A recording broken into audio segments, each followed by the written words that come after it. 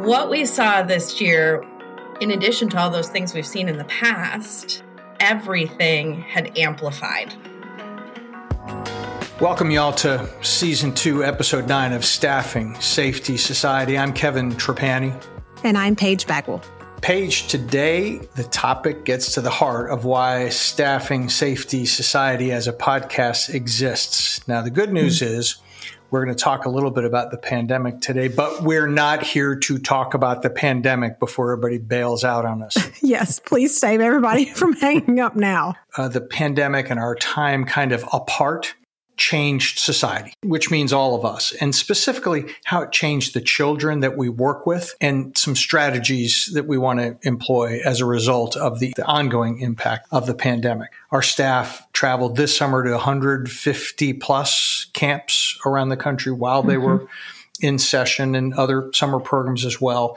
And we get that every camp, every organization is different, but there was an absolute recurring theme. And the recurring theme was that it now takes more staff to supervise the same number of campers that it used to.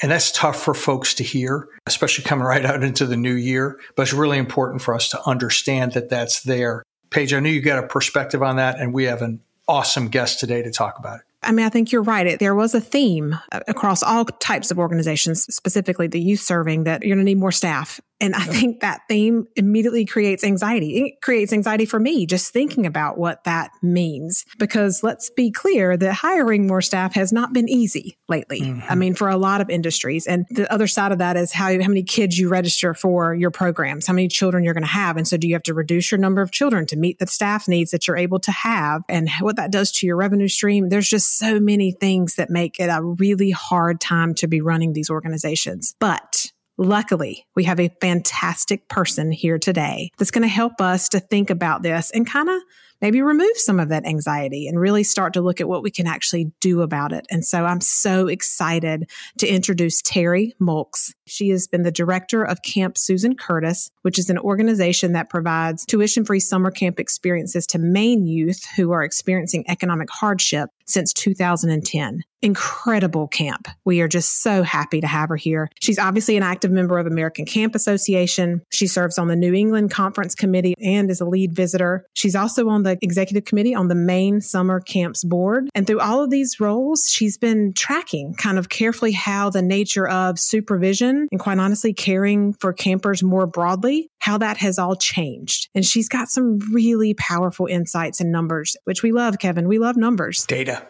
We love the data. So welcome, Terry. We're so happy to have you. Thank you for having me. We're so grateful you're here. And Terry, before we get too far, thank you for doing the work you do. Yeah. It is incredibly important. It is a work of mission and of passion, and I love it very much. So it's great to be able to share it.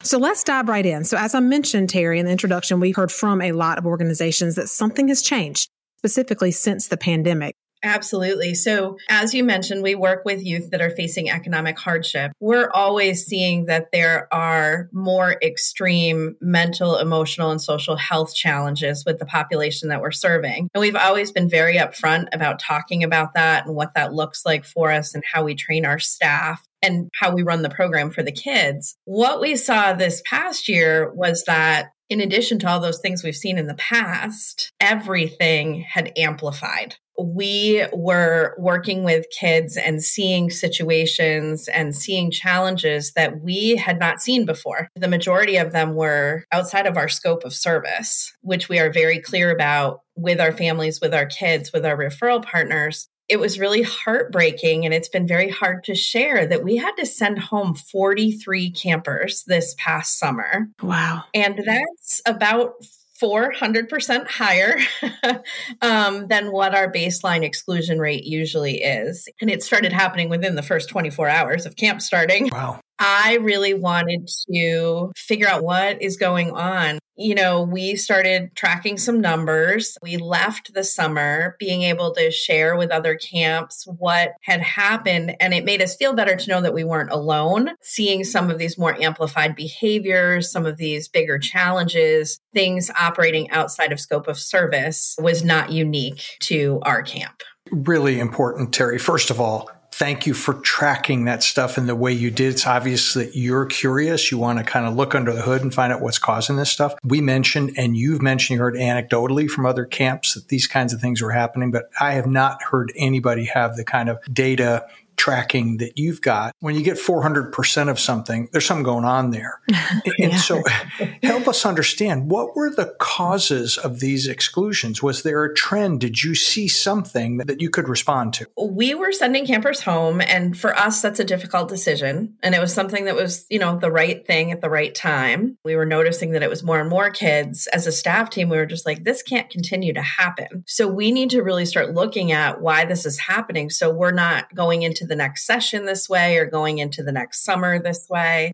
I got out my Excel spreadsheet and I started making a little chart of all the kids that were going home. I was tracking a lot of things, but the two things that became most obvious to us were the grade level of the kids that were going home. We were seeing that of those 43 kids, close to 50% of them were rising fourth graders, Wow. which is the youngest age group that we serve at camp. You sent home more rising fourth graders last summer than you would have sent home across the whole camp in prior summers. Exactly. The other thing that we noticed of the kids that we were sending home, we were looking at cabin size, and our cabin size varies a little bit. Sometimes we have 8 or 9 kids in a cabin. Sometimes we have 11 or 12 kids in a cabin. Those cabins that had ratios that were 1-6 rather than 1-5 or 1-4, those were the cabins that we were sending the most kids home from. It was very clear to us in looking at those two things. One, that's fallout from the pandemic because of the age group. Those are kids that missed out on key socialization in like kindergarten and first grade in school because they were doing all that at home. Right. And camp was likely their first experience really being like immersed into this culture, like very quickly with a lot of other people and having to make those adjustments. We were finding the larger cabins, which our staff has always managed very well, were almost impossible to manage with 2 people.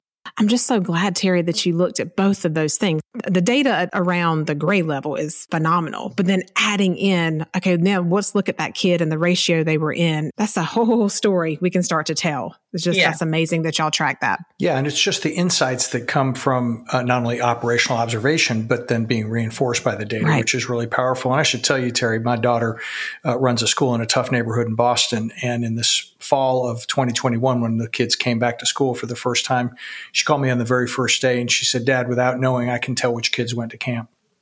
Oh, yeah, I'm sure.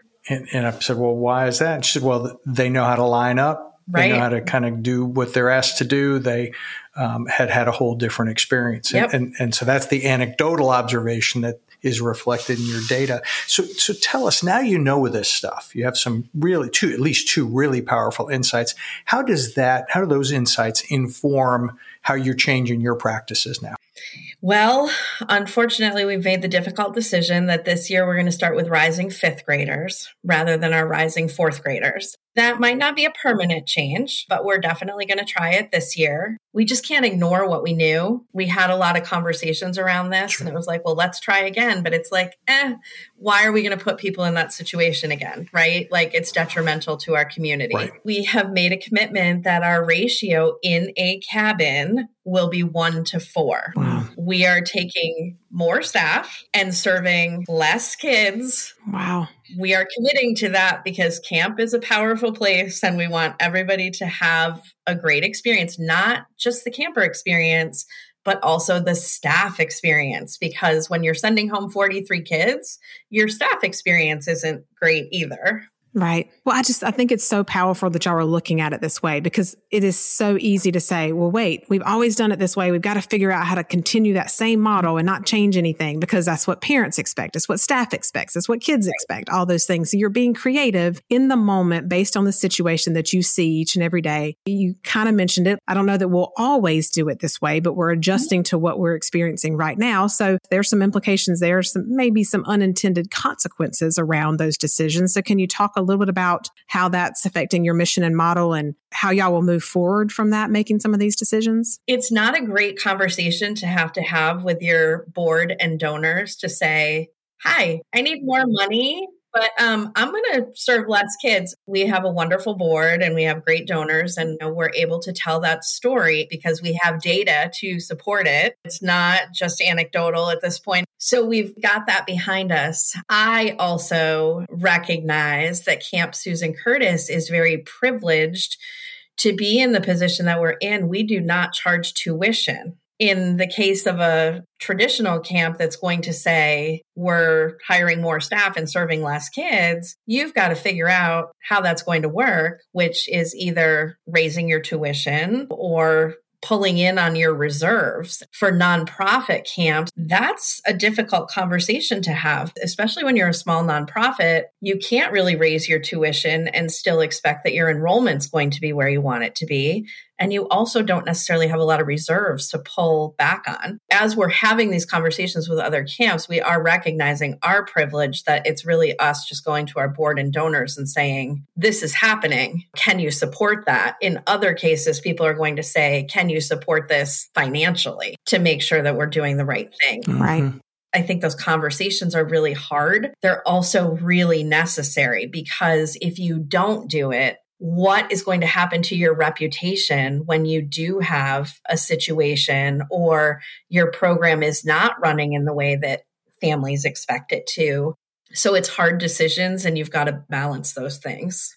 But like you said, you've got a story, you've got data that supports kind of where you are and what you're seeing. And I think I'm sure your board appreciates that. I mean, I've been in your position, Terry, running a nonprofit, and I serve on a nonprofit board now. So I certainly kind of sympathize with the, hey, I'm going to need more money, but I'm going to serve less people. Like I can imagine how you start that conversation with staff and board. So there's probably some listeners out there that are like, my story may be a little different, but I'm pretty much given the same message. So how do camps navigate? Like you said in the beginning, you're not alone. This is happening at many camps. I think a lot of it is just being able to talk and share about what's going on, getting creative about how you're looking at your funding. Maybe there are other ways besides an automatic tuition increase or digging into your reserves. What does your scholarship program look like? Where are you fundraising? Are you fundraising? A lot of our conversations centered around this is the mission of Camp Susan Curtis. These are the values that we have as a camp. And if we don't change what we're doing and we go back to the same old, we're not going to be the same place. Digging into that conversation. And it's also not hard to go back and get the data from the summer to be able to say, here's all these incident reports I have from the summer. Let's see what these were and who these kids were and where they were living. It's not too late to go back and get some of that data to be able to support your story of less kids, more staff. Mm-hmm. And Terry, you mentioned incident reports. One of the things we know, and when there's inadequate staffing, there tends to be inadequate supervision. Right. Those things are present. We tend to have a disproportionate number of injuries of various different kinds at a time when appropriately society does not tolerate that. We don't tolerate those kinds of mistakes. Right. You've talked mostly about behavioral incidents. Talk a little bit about your safety record in terms of the frequency of injuries, the kinds of things that happen at camp beyond the behavioral side of things.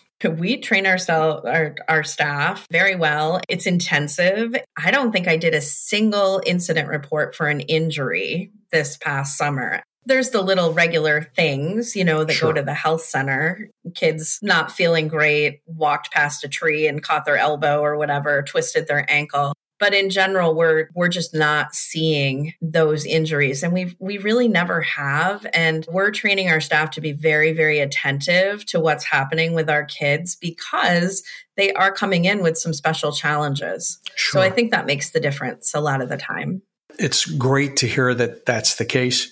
As you know from your engagement with other camps, that's not what we experienced with an awful lot of camps this summer. There was an increase in frequency and in severity as well with camp injuries as a result of the challenges, which is why Paige asked you, you're walking into some really hard conversations because I'm sure it wasn't easy for you to get fully staffed as it was with your old ratios. And now you're improving the ratios, which makes it even tougher.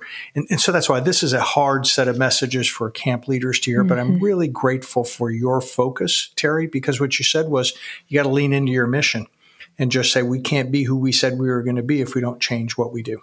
This has been a terrific conversation, a hard truth.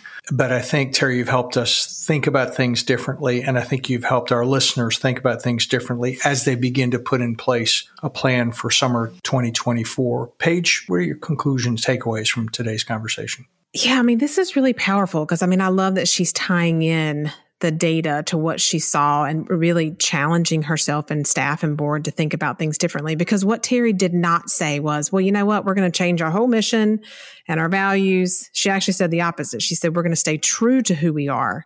We're just going to tweak some things to make sure that everybody involved in our camp has the best experience possible. Every child, every staffer, even those, the volunteers and donors, they have that experience with us. And so I hope people heard that as she hasn't changed the model of that mission and all those kind of things. She's just being creative about what's in front of her right now and how children are changing and with the pandemic and how that's affected children and doing the best they can to make sure that experience stays true to who they are, aligned with their values. And it doesn't mean you have to change everything, but it does give you the permission to tweak some things. And I just hope that's what people hear from her today, because they've done a really good job of looking at what the data is telling them and how they can make those changes. Yep, you bet. I just know, Paige, you and I are camp kids and we have camp families, and we know that camp doesn't look the same way anywhere today as it did 2 years or 5 years or 25. We guard waterfronts differently. We screen and train our staff differently. We have bathroom policies that are different than they used to be. And this is what camp does, right? Right. Camp understands that things shift and we have to shift in order to continue to deliver on the transformational experience that our kids benefit from. Terry, thanks so much for the conversation today, for the work you do. And thanks for your engagement with the wider community of camps. Sharing your knowledge all the time as a visitor and ACA and all that kind of stuff. Absolutely. Well, thanks for having me today. That was very fun. Good. I'm glad you joined us, Terry. Yeah, I don't think we've ever been described as fun before, Terry. She's describing me, Kevin. She's describing me. Oh, good point. Let me take a second and read us out here. Staffing Safety Society is created by the Redwoods Group. It's produced by Stephen Doshert, Melanie Young, Sammy Grover, Paige Bagwell, Piper Kessler, and me. If you like the show, tell a friend or leave us a review in the show notes. It means a lot to us. Also, if you have topic suggestions or any kind of feedback, we'd love to hear it. Go to those show notes and click on that link or send an email to community@redwoodsgroup.com, community@redwoodsgroup.com. We will now begin to field all the comments there about how great Terry Mulks is. Yes. And so we'll send those on to you, Terry, when we get them. All that stuff means a lot to us. Staffing Safety Society is recorded weekly in North Carolina. I'm Kevin Trapani. And I'm Paige Bagwell. Thanks, y'all, for listening. Take care.